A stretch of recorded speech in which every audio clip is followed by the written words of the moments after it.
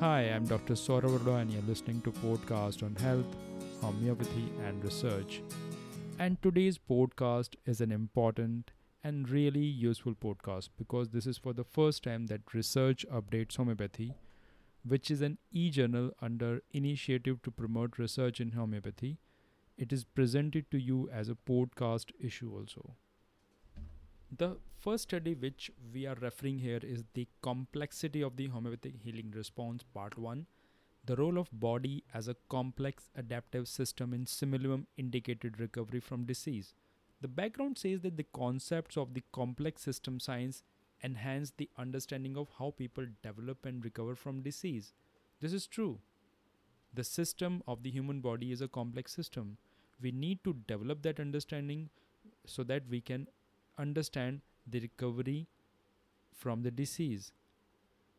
The living system, that is human beings, animals and plants, are self-organizing complex adaptive system. That is, they are interconnected networks. This system maintains life by initiating and carrying out non-linear dynamical changes to optimize survival, fitness and functions in the context of an ever-changing environment. Imagine if it is a linear thing, things would be very easier, but since it's a complex thing, it's a non-linear dynamic changes which are happening in the body. If you talk of health, if you talk of disease, if you talk of cure. So now in this paper, what author did,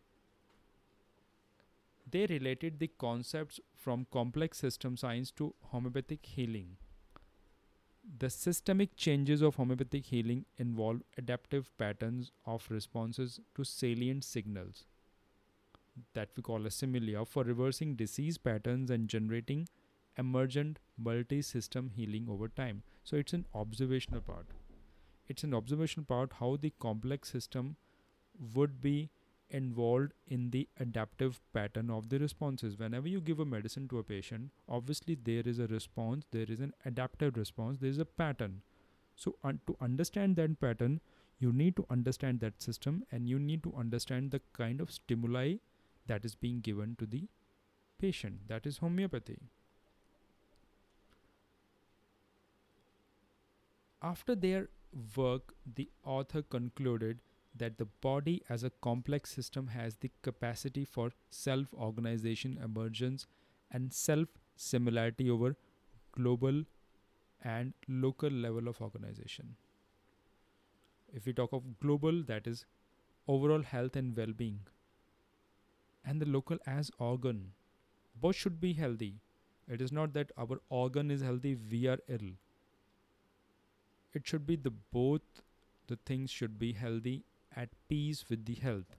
We as a global system should have this similarity, and as a local level of organization should be healthy as well. Now the observation, the features they found, they are the key for the future research on systemic healing that involves organization and that evolves over time during individualized homeopathic treatment. You can very well understand that if you're able to learn a system, if you're able to learn how the adaptive systems are growing and how the homeopathy can work on these adaptive systems by learning their patterns, the modus operandi of homeopathy would be an easier key to explain homeopathy. Now this paper was also continued as part 2 also, in which in part 1 the author reviewed relevant concepts from the complex adaptive system. In part 2 the author discussed the complex system nature of homeopathic medicines. The aim was to relate the evidence on the nature and properties of homeopathic medicine to the complex system model for homeopathic healing. So one part is understanding, second part is understanding when homeopathy is applied into that system, what homeopathy actually consists of.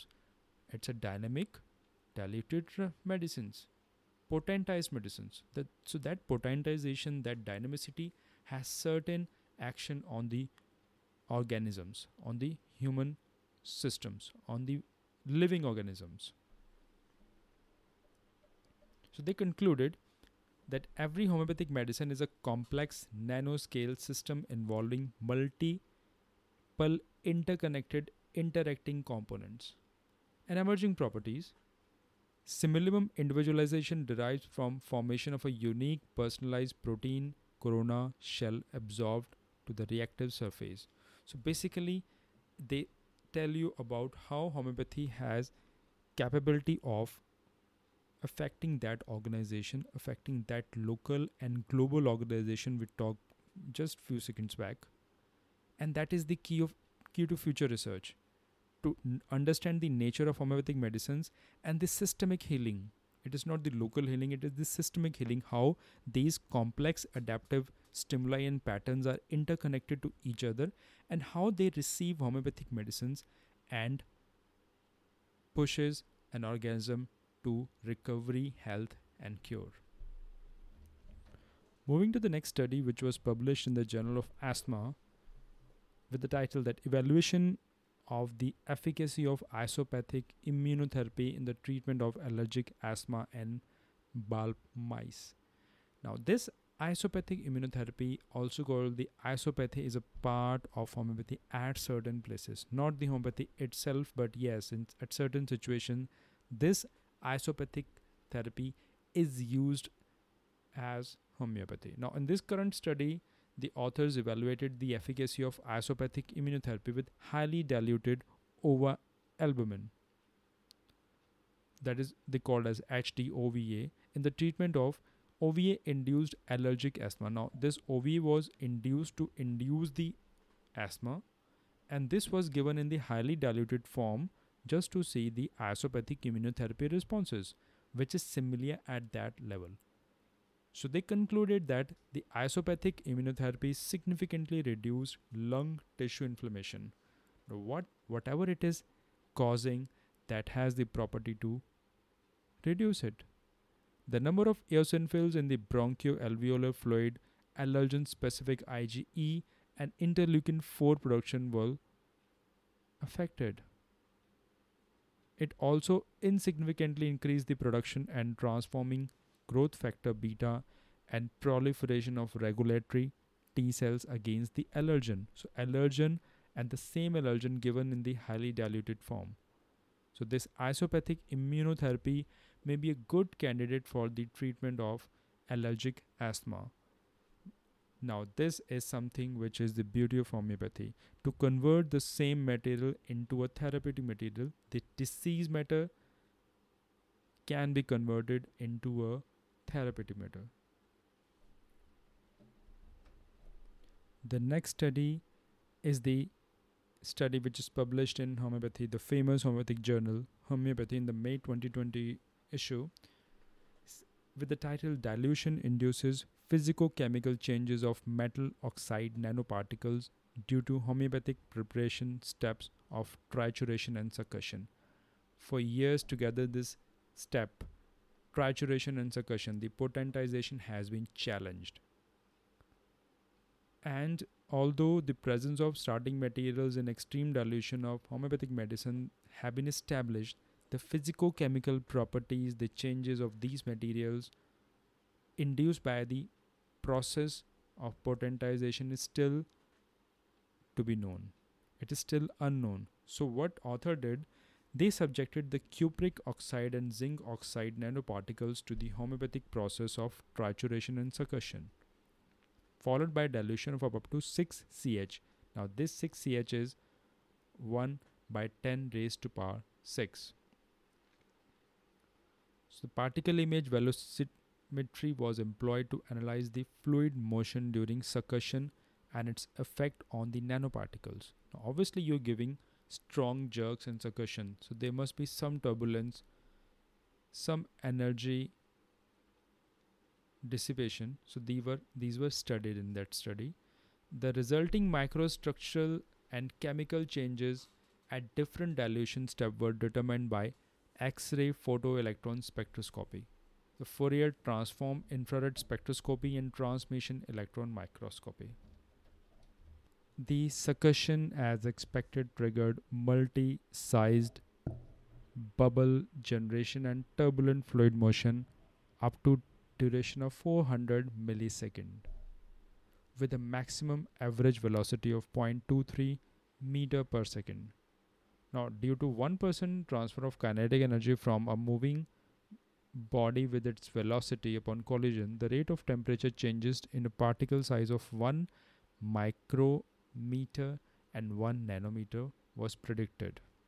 The results showed that the nanoparticles sustained significant rate of temperature change due to energy transfer from moving eddies during succussion. This succussion is able to make a change as a part of the energy transfer. Different physicochemical changes such as size reduction, successive reduction and oxidation of nanoparticles, the morphological changes were achieved through trituration and succussion.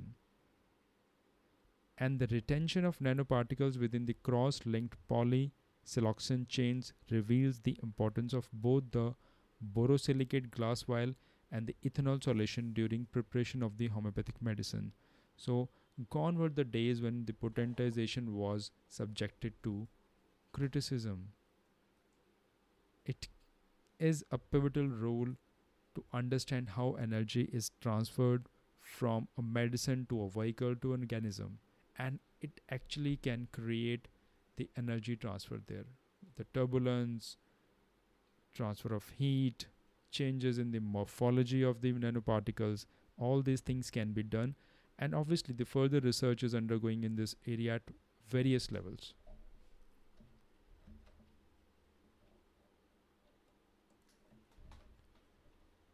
The next study is of our favorite remedy for injuries, the Arnica montana, the fibronectin gene upregulation by Arnica montana in human macrophages, that is validation by real-time polymerase chain reaction assay, a study published in journal Homeopathy in August issue of 2020. Now, we all know Arnica is a popular traditional medicine. It's used for its therapeutic properties in healing traumas. But little is known about its biological action on tissue formation and repair. Clinically, it is used, but its biological action, the specific action on tissue formation and repair, is yet to be understood fully. Now, this new work tested the effects of Arnica montana dilutions on human macrophages, which are key cells in the tissue defense and repair. So the macrophages were derived from THP1 cell line, and they were differentiated with interleukin 4 to induce a wound-like phenotype. And they were treated with the various dilutions of arnica in centesimal dilutions such as 2C, 3C, 5C, 9C, and 15C. And obviously, and also the control solvent for 24 hours.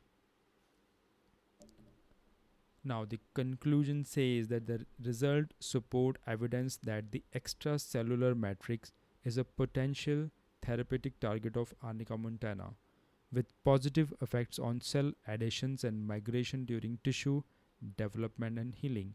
Now, this study has added one more evidence to the use of Arnica montana in injuries. It's a favorite and common remedies of a homeopath, an average homeopath, a successful homeopath, a budding homeopath.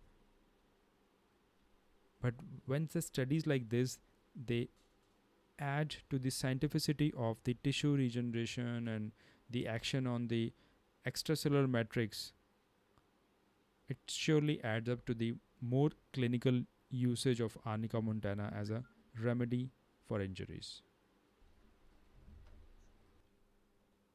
The next study we talk of is the effect of iodine 30C on experimental visceral leishmaniasis. Now, leishmaniasis is one of the several neglected tropical diseases, and there is a demand for their treatment, especially in the countries where the socio-economic strata is low, and the people are suffering with this very frequently. So, as we know that complementary or traditional medicines, they can be a good option, with an added advantage that resistance may not develop against these drugs. So, the present investigation was performed to evaluate the anti-leishmanial efficacy of an ultra diluted homeopathic medicine, that is our favorite remedy, iodine, and in visceral leishmaniasis in mice. So they were injected with the Donovani promastigotes to induce the leishmaniasis, and the treatment were subjected as iodine 30C and alcohol 30C as a control. The anti-leishmanial efficacy was assessed by determining the hepatic parasite load and analyzing the percentages of CD4 and CD8 plus T cells. Now, it showed a significant reduction in parasite load in the iodine treated animals, and no toxicity was observed. So, although the original study has shown that iodine 30C had significant impact in controlling the parasite replication, though effect was little less, but it is always better to have some effect than no effect. The next study is published in Homeopathy 2020 July issue that says the preparation and standardization of E. coli nosode sourced from select E. coli strains. Now, nosodes are well-known preparations for a homeopath that are sourced from the organisms and diseased materials. And we have more than 40 known nosodes that have been used in homeopathic practice for over decades and centuries. Now, this study, the author have tried to develop the E. coli strain. They were identified, cultured, and tested.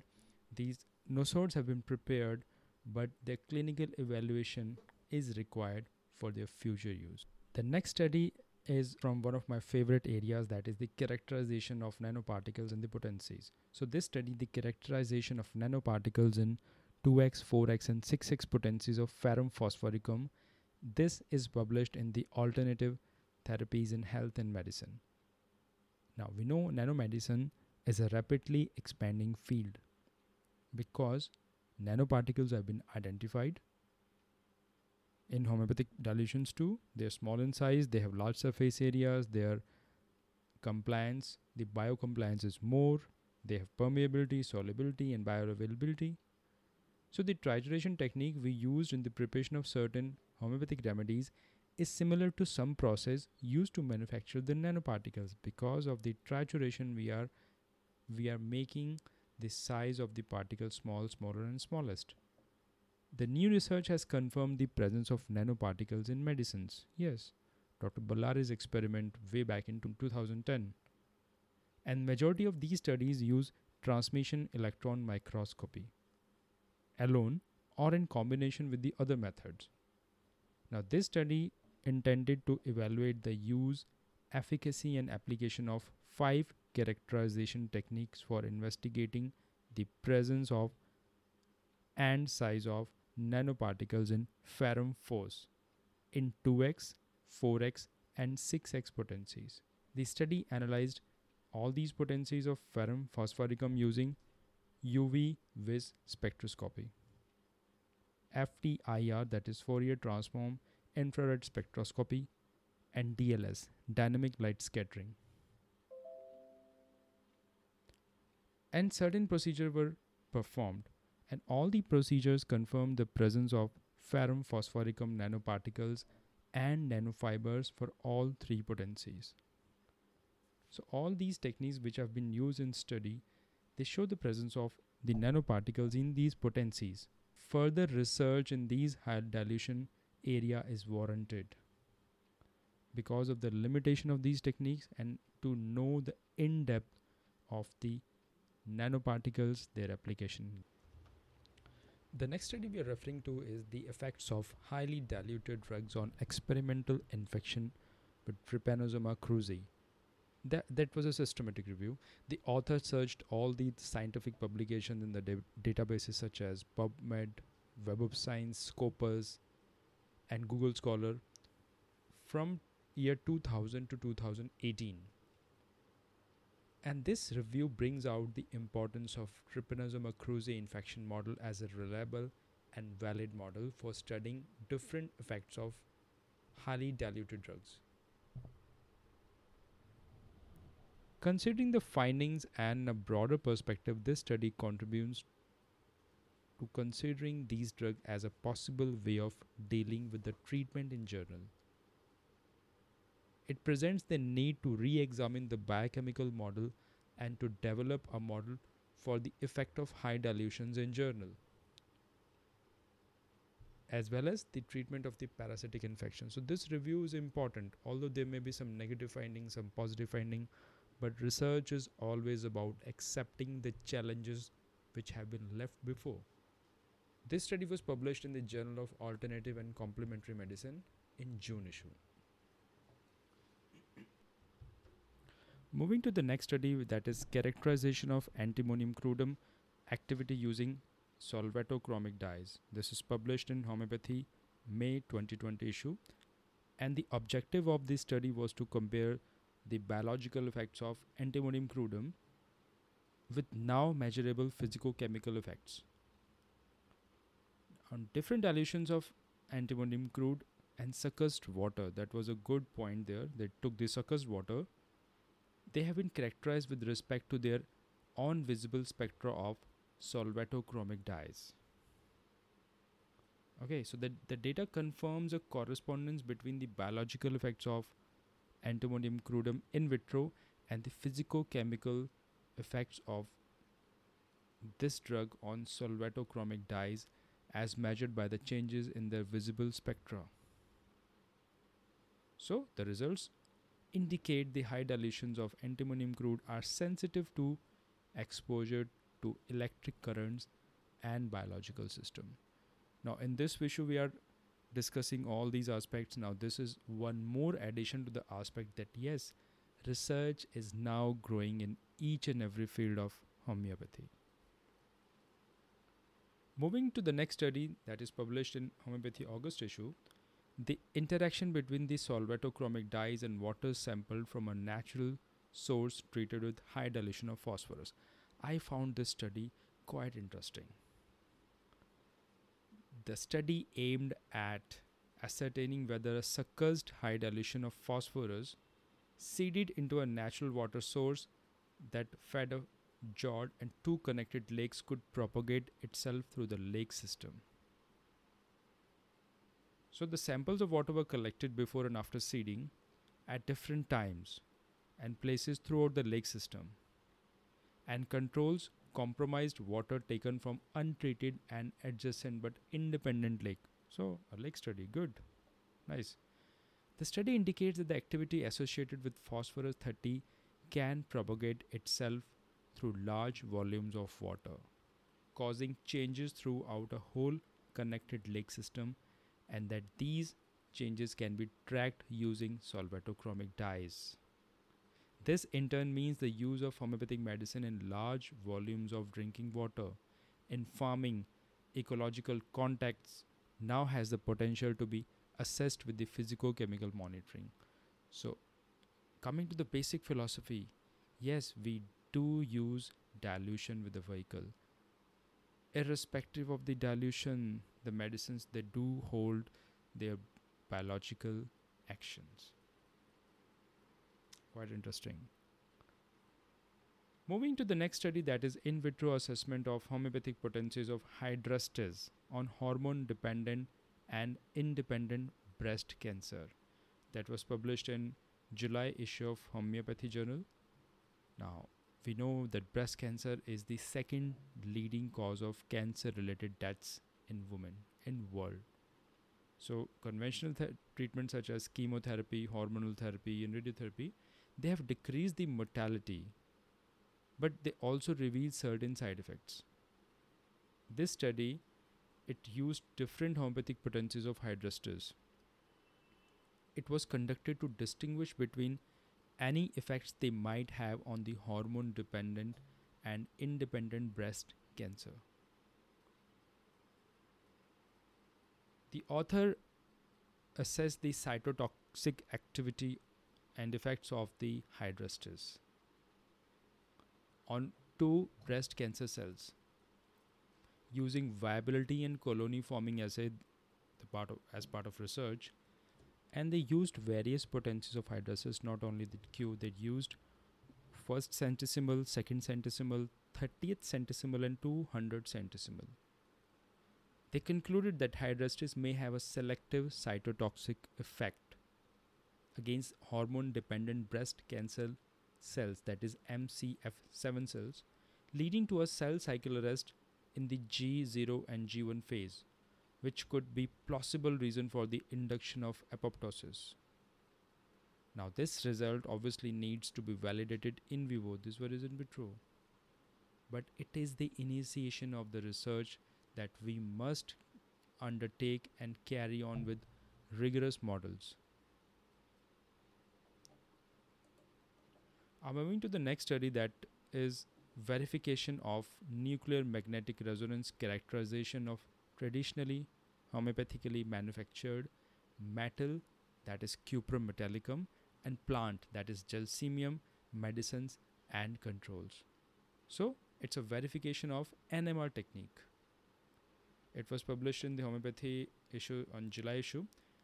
The purpose of this study was to verify whether specific NMR relaxation time could be measured in full lines of the centesimal dilutions. So they took two remedies. One is from metal and one is from plant. So they concluded that they have evidence of an obvious retention of a specific magnetic resonance signal when a substance is diluted or potentized in pure water. This means the homeopathic solution cannot be considered as pure water. They are different. This O2, this oxygen, is a covariant and not an explanatory variable. So this factor itself is too weak to explain the NMR signal specificities in the potentized sample. So the dilutions may thus have a specific material configuration governed not only by the potentized substance but also by the chemical nature of the container. Now this area of research is being looked upon since decades. I know a couple of studies from 80s even and 90s when this technique was used, and till date it is being used to undertake such kind of studies, which is need of the hour.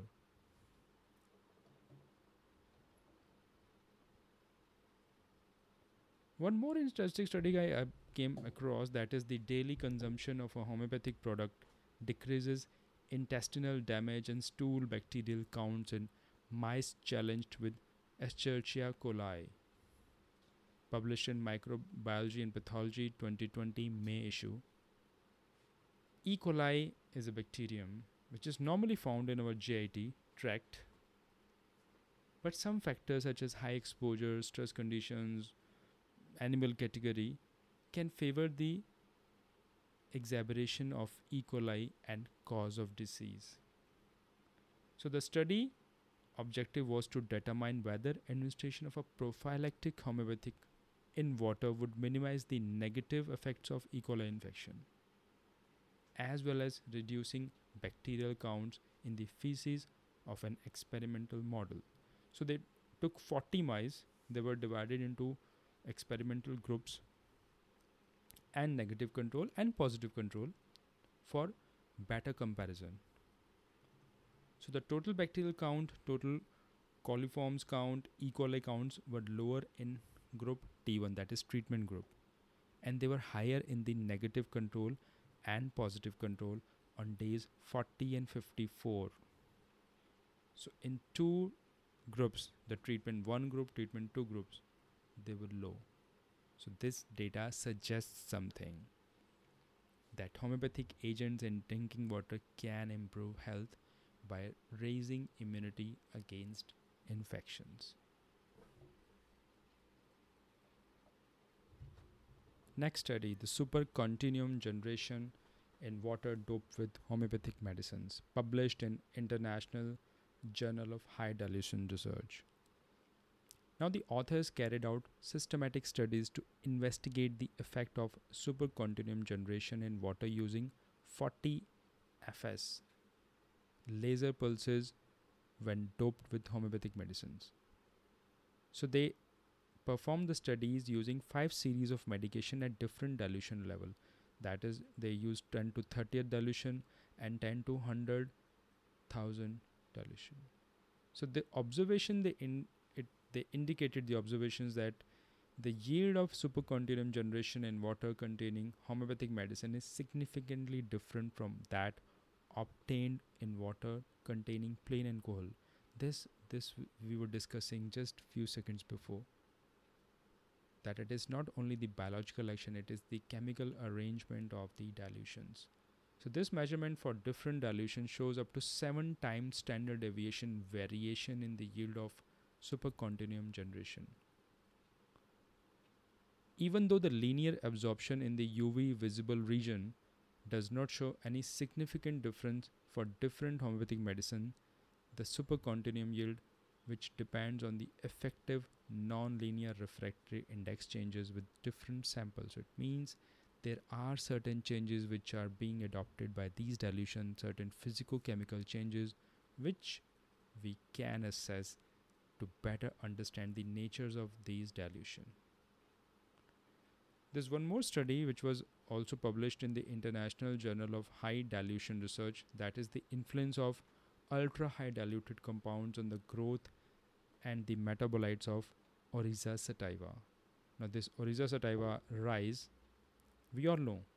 So the authors studied the effects of the ultra high dilutions, the homeopathic dilutions on the rice, the physiological and biochemical variation.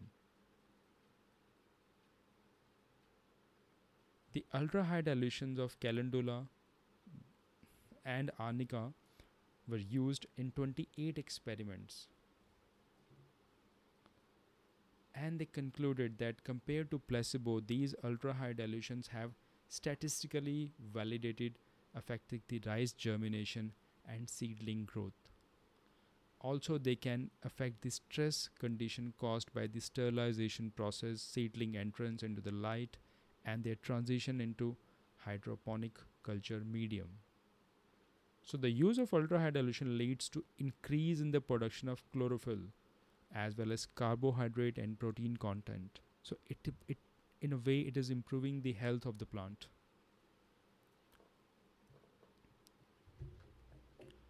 Moving to the next study, that is evaluation of anti-hyperglycemic potential of homeopathic medicines insulinum, pancreatinum and uranium nitricum in a streptozotocin induced diabetic rat.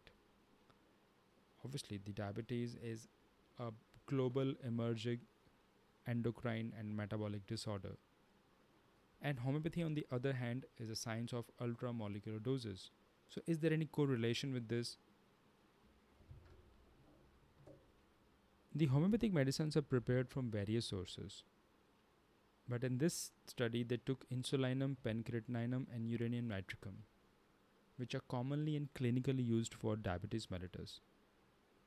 But there is a lack of any preclinical studies.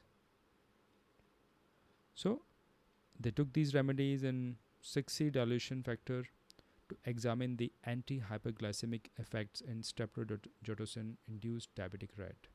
And after 28 days of treatment,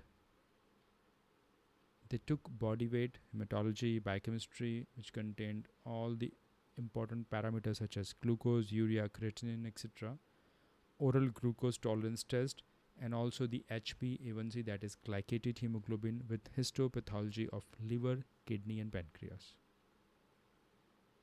After streptozotocin induction, the animal have shown significant increase in the fasting blood glucose level, and the oral tolerance, the total protein, the cholesterol, all were altered. Treatment with the homeopathic medicines insulinum, pancreatinum and uranium nitricum in 6C potency showed significant decrease in the levels of glucose, total protein, ALP, cholesterol, SGPT, SGOT, urea and even glycated HB. So this study, it showed the positive effects of these remedies in tackling the diabetic conditions. This was published in the International Journal of High Dilution Research.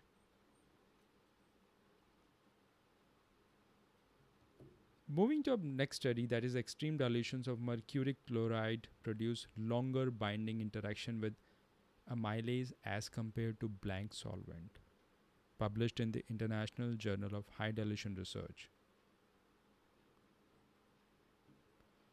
High and ultra low doses of mercury chloride modulate the amylase starch interaction.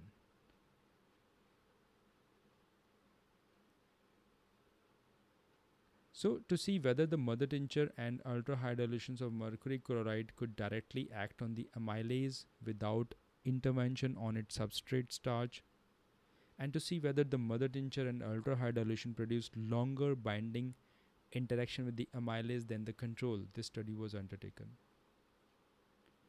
The authors concluded that mercurius corrosivus, that is homeopathic remedies, homeopathic remedy Mercor, and potencies produce exactly the opposite reaction at the protein binding site. The reaction was short lived and with water control and blank ethanol, but prolonged the Mercor action and potencies. So the Mercor 200 and 1000 potencies produce highest heat changes during interaction with the amylase as compared to the blank solvent. So with this, we are winding this section 1 that dealt with the updates on the research and fundamental aspect, the biological and the physico-chemical research. Now we are moving to some studies which were published in the other field, that is, for example, we are going to talk about clinical research. The first study was published in the Complementary Medicine and Research 2020 issue, July. The development of a prognostic factor prediction model in patients with the musculoskeletal pain treated with homeopathy. That is an individual patient data meta-analysis of 3 randomized clinical trials. Prognostic factor research methodology has not yet applied to randomized clinical trial of homeopathic medicine. Some people, they are using it, but officially that has not been applied, the prognostic factor research methodology. So to investigate the principle of individualization in homeopathy by developing a prognostic factor prediction model, the authors started working on this idea.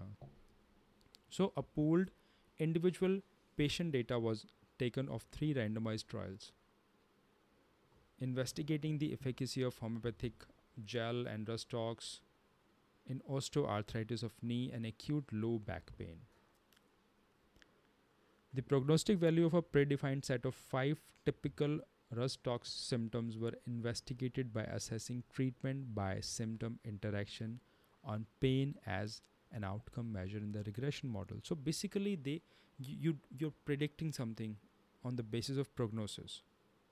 So the data consisted of 284 patient data. And it was concluded that investigating aspects of treatment individualization in homeopathy using randomized trial data and standard meta-analysis technique is possible. The symptom enumeration by local heat is of possible value as homeopathic symptom, predicting an increased likelihood of pain relief following treatment with the homeopathic product.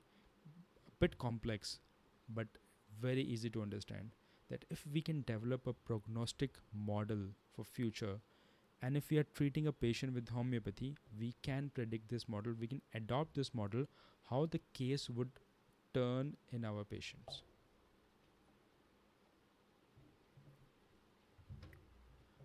The next study in the clinical research row is the individualized homeopathic medicines in chronic rhinosinusitis. That is a randomized, double-blind, placebo-controlled trial published in Homeopathy, August issue.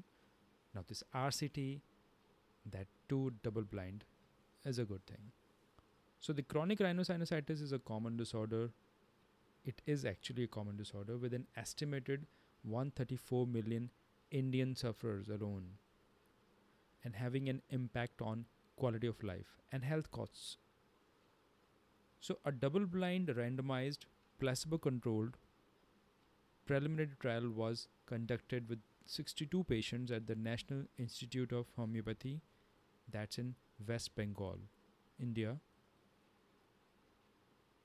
And the questionnaires were used, that is the sinonasal outcome tests, not 20, with the secondary outcomes with the EQ 5D 5L questionnaire. All these questionnaires were used and the groups were comparable at the baseline.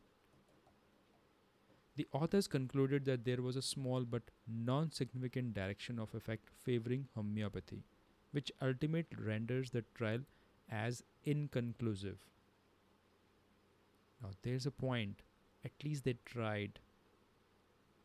There was an effect, but that was small effect. So we cannot straight away reject the study that this doesn't work.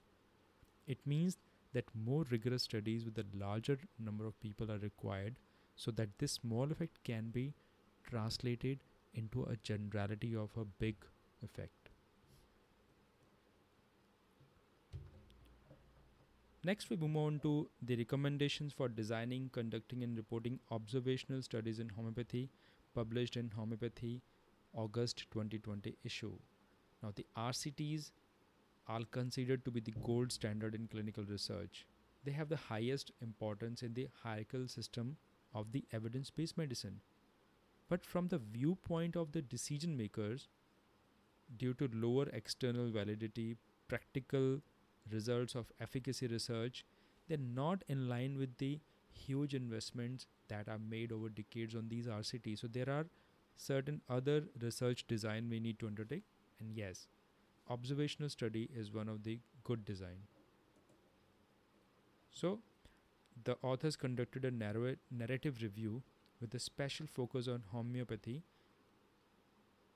and present the recommendations for designing, conducting, and reporting the observational studies in homeopathy, and provide recommendation to complement the Strobe statement for homeopathic observational study. We should undertake these kind of research because RCT, yes, it's a gold standard, but it cannot be conducted everywhere. But the observational studies, the pilot studies, case records, case series, they can be easily undertaken at different level. Next, we move on to a study that is outcomes and effects of homeopathic treatment of malaria in Kenya, published in the International Journal of High Dilution Research. Now, in Kenya, we know that malaria is a leading cause of illness and death, and homeopathy is used for many years to treat this disease. There was a previous study in Ghana in 1996 that showed the comparable effects of homeopathy and chloroquine. So in this study, they took the 3 studies that documented the homeopathic treatment in the retrospective qualitative study, and then a prospective single arm study, and a comparison between one cohort receiving the homeopathic treatment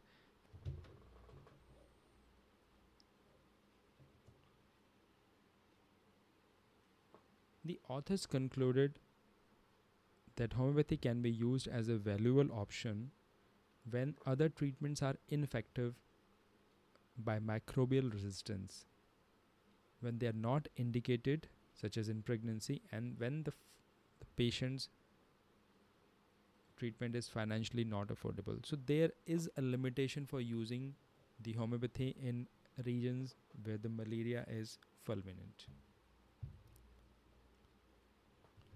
Moving to the next study, titled The Need of Multidisciplinary Research Within the History and Theory of Homeopathy. Now, the controversial issue of homeopathy scientificity will in all probability not be settled by means of clinical trials alone. We need to have multidisciplinary research in each and every area for studying each and every aspect, be it clinical research or the case studies or the fundamental research. The clinical trials are not at all sufficient alone. So there must be some standard, there must be some studies which should be done in each and every area of homeopathy.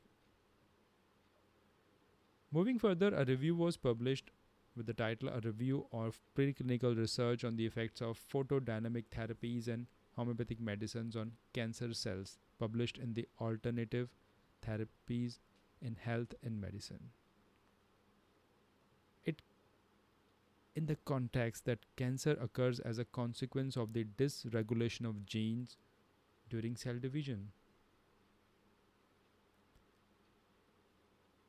The homeopathic remedies they claim to have affecting the genes including tumor necrosis factor alpha, that is TNF, and BCL2, thereby stimulating the cancer cell death.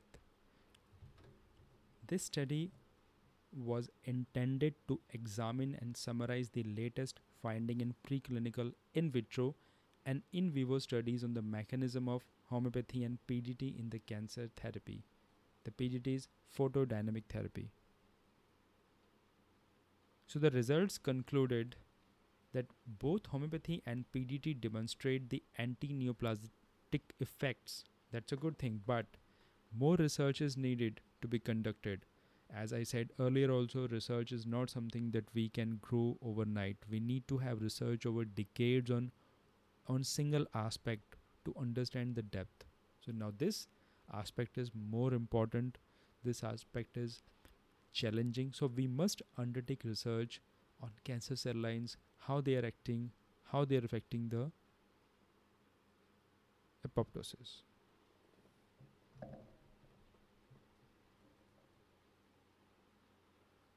Moving to the next study, one more study on the review, that is Hydra-headed coronavirus implications of COVID-19 for homeopathy.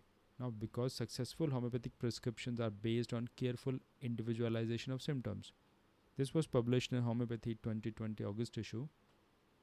The ongoing COVID-19 pandemic was represented first as severe acute respiratory illness, but eventually a dramatic complications have set in.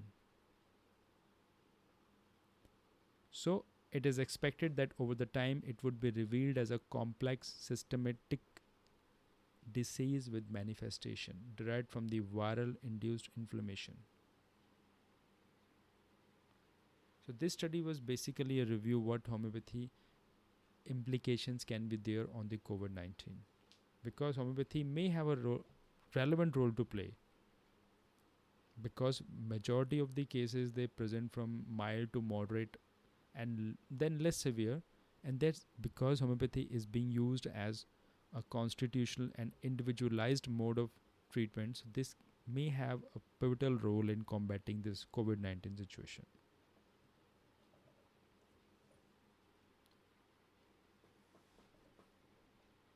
Moving to our next section that refers to the case records.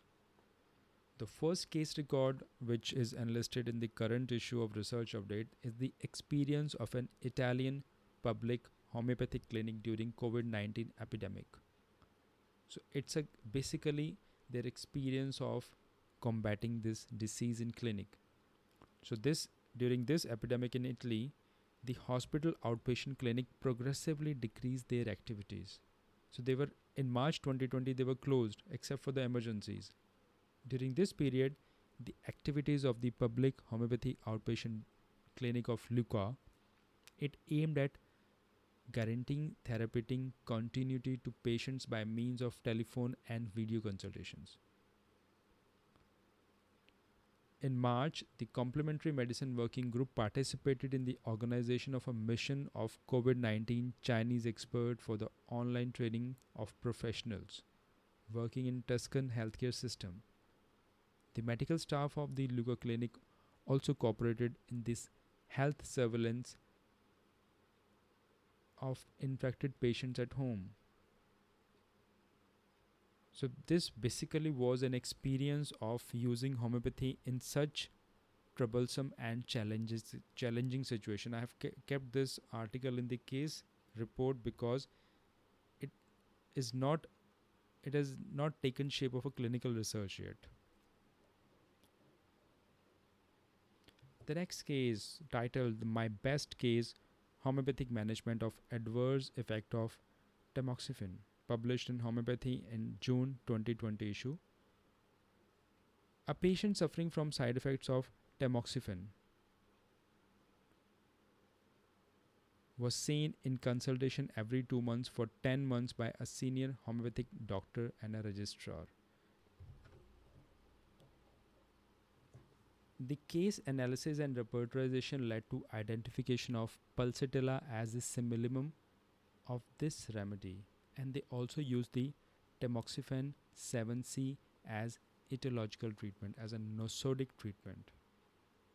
This treatment resulted in a rapid and lasting improvement of all the symptoms. So, this combination of a homeopathic medicine and the heteroisotherapy illustrate both the principle of similarity and identical.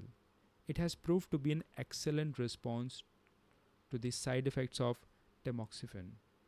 So, by enhancing the patient's quality of life, this combined approach also improved adherence to the existing treatment. Let me tell you, it was not a replacement treatment, it was an add on treatment. Moving further, two case reports of integrated management of antibiotic resistance urinary tract infection published in Homeopathy in May 2020 issue. UTIs are very frequent in women. So, this intervention for each of two women with resistant UTI was integrated treatment with a non conventional and tailor made homeopathy regimen, addressing multiple levels of disease simultaneously for the prevention of the reoccurrence and as well as for the treatment. So, the addition of homeopathy was effective. So, it was concluded that it can be effective approach in integrated management of antibiotic resistance or UTIs. So, controlled research on this topic is warranted, but yes, there is an option for using homeopathy as add-on in such situation where there is resistance. Moving to our next case, that is Thalassaemia bursa pastoris in the treatment of urinary stone, a case series. Now, urinary stones are most common cause of acute urethral obstruction. And this remedy, the homeopathic medicine Thalassaemia bursa pastoris (TBP), it has many symptoms similar to the typical symptoms of urolithiasis. Yet its clinical usefulness is yet to be fully documented. Although it's a very commonly and clinically used remedy, but the documentation of the clinical usefulness is yet to be well documented, well reported. So, in this study, the clinical symptoms of each of the 5 patients, along with the ultrasonographic evidence, were taken for the assessment of the outcome.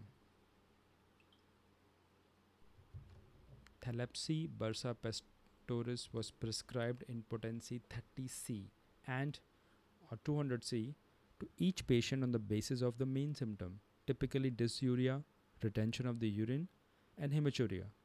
And each case was followed for up to 6 months. That's a good follow up. There was full recovery of all 5 patients, and post treatment ultrasonography showed no calculi remaining. So, this remedy was observed to be effective in eliminating the renal stone with a short span of time and without any complications. Moving further to a case, pituitary microadenoma treated with individualized homeopathic remedy, published in Homeopathy, August 2020 issue. The case study describes a case of the functional lactotroph microadenoma with history of failed surgical treatment and heavy intracellular hemorrhage occurring during the surgery. Phosphorus was prescribed as an individualized medicine on the basis of symptom, that is hemorrhagic complications during surgical procedure and aggravation of headache thereafter. There was a marked subjective improvement along with complete tumor regression as evidenced by the repeat magnetic resonance image scans. So, author concluded that this case reconfirms the association between increased frequency of headaches and pituitary hemorrhage among case of lactotroph adenoma. It also suggests the individual homeopathic treatment may be helpful in pituitary adenomas with increased risk of complications such as intracellular hemorrhage, which was observed in this case and which was eventually managed well with homeopathy. Moving to the next session, that is on veterinary, the study titles Effects of a homeopathic medication on clinical signs of canine atopic dermatitis. The objective of the study enlists that a commercially available medication containing homeopathic ingredient showed first sign of success in atopic dermatitis in dogs. The aim of this case series was to evaluate the effects of the preparation in a large number of dogs with atopic dermatitis. So 10 atopic dogs received the oral homeopathic combination preparation daily for 3 weeks. The diagnosis of atopic dermatitis was made by the medical history, clinical examination, and exclusion of the differential diagnosis. Skin infections such as with the bacteria and yeast were excluded by the clinical examination. There were no significant changes in the lesion score, pruritus score, and coat quality over the duration of treatment. Only one patient showed a slight improvement in itching and coat quality. No side effects were observed. Not a positive thing, but yes, research is not always about positive things. So in this case series, the tested homeopathic preparation did not show a positive effect on the clinical signs. Maybe it was a combination, we don't know. But yes, the research is not always showing the positive thing, but a challenge. So we should keep on doing this kind of research even at our own clinics in veterinary, so that the use of homeopathy in veterinary can be refined and can be established. Moving to the next study, the anxiolytic activity of ultra diluted aconite napalase on Wistar rats. So anxiety disorders are highly prevalent that affect millions of people worldwide, and homeopathy is famous to use as anti-anxiety therapy also. So this objective of this study was to test the efficacy of aconite on the experimental anxiety models of rats. So 18 female Wistar rats were divided into control, anxiety, and anxiety plus aconite groups. It was observed that the aconite treated group had more number of entries, and also the percentage of time spent in the open arm was higher than the stressed anxiety group. So it was inferred that the ultra diluted homeopathic aconite has decreased the anxiety in Wistar rat which were subjected to acute restraint stress. Moving to the next section, that is on drug proving. The study published was a qualitative investigation of provers' experience of participation in homeopathic pathogenetic trial, published in Homeopathy, August 2020 issue. This is important to know the experience of the participants. Not always their symptom, but their experience. Because proving is not something which is done as a numerical research. It is something, a subjective research, something objective research, a part objective. So the qualitative study aimed to explore the lived experience of participation in homeopathic pathogenetic trial. It is hoped that the result of this study will shape the future conduct of HPTs. So semi-structured interviews were conducted in person, by phone, or via Skype according to the interviewee's preference. And 8 former provers were interviewed from across the European Union and Australia. It was concluded that the former provers who participated in the study reported enthusiasm for and trust in proving process. I myself has done drug proving on myself when I was a student in a homeopathic medical college. So in this study, however, some reported adverse event which varied in intensity and duration, but they were non-specific. The process of gaining Fully informed consent for participation is a complex, and there were examples of both failures and inadequacy in terms of informed consent and support mechanism. This is a real-time challenge. It happens with the drug proving. So the researcher recommend that the homeopathic pathogenic trials are subjected to ethical approval processes and that consent is fully informed and ongoing. Okay, so this study is not the end, it is the start. We should have such kind of studies to study the mindset, to the frame of the mind which a prover has at the time of proving a remedy, because this can also impact the outcome, the symptom given by the provers to the master. The further section is on survey. So there are quite a couple of surveys which usually publish in each and every issue of a homeopathic journal. So this survey, published in the International Journal of High Dilution Research, an online cross-sectional survey on knowledge, attitude, practices and perspective of homeopathic practitioner towards COVID-19. This is an important survey. So an online cross-sectional survey was undertaken in the midst of the epidemic in India. The 10 knowledge questions were scored and analyzed to identify differences with the socio-demographic variables. And out of 3901 responses, 3595 were included for the analysis. That's a decent number, not very good, but yes, decent number. So it was concluded that the homeopathic physicians have largely been able to maintain a high level of currency of knowledge. We are well informed purely on their own accord.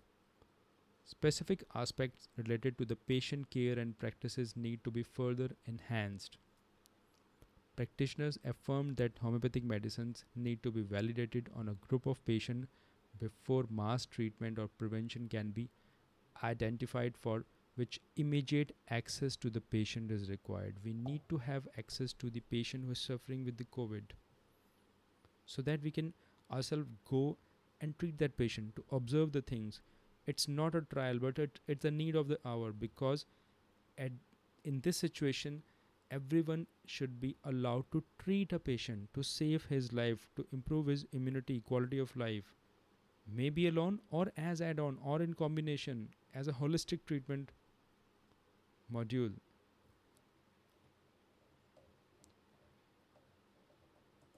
So with this,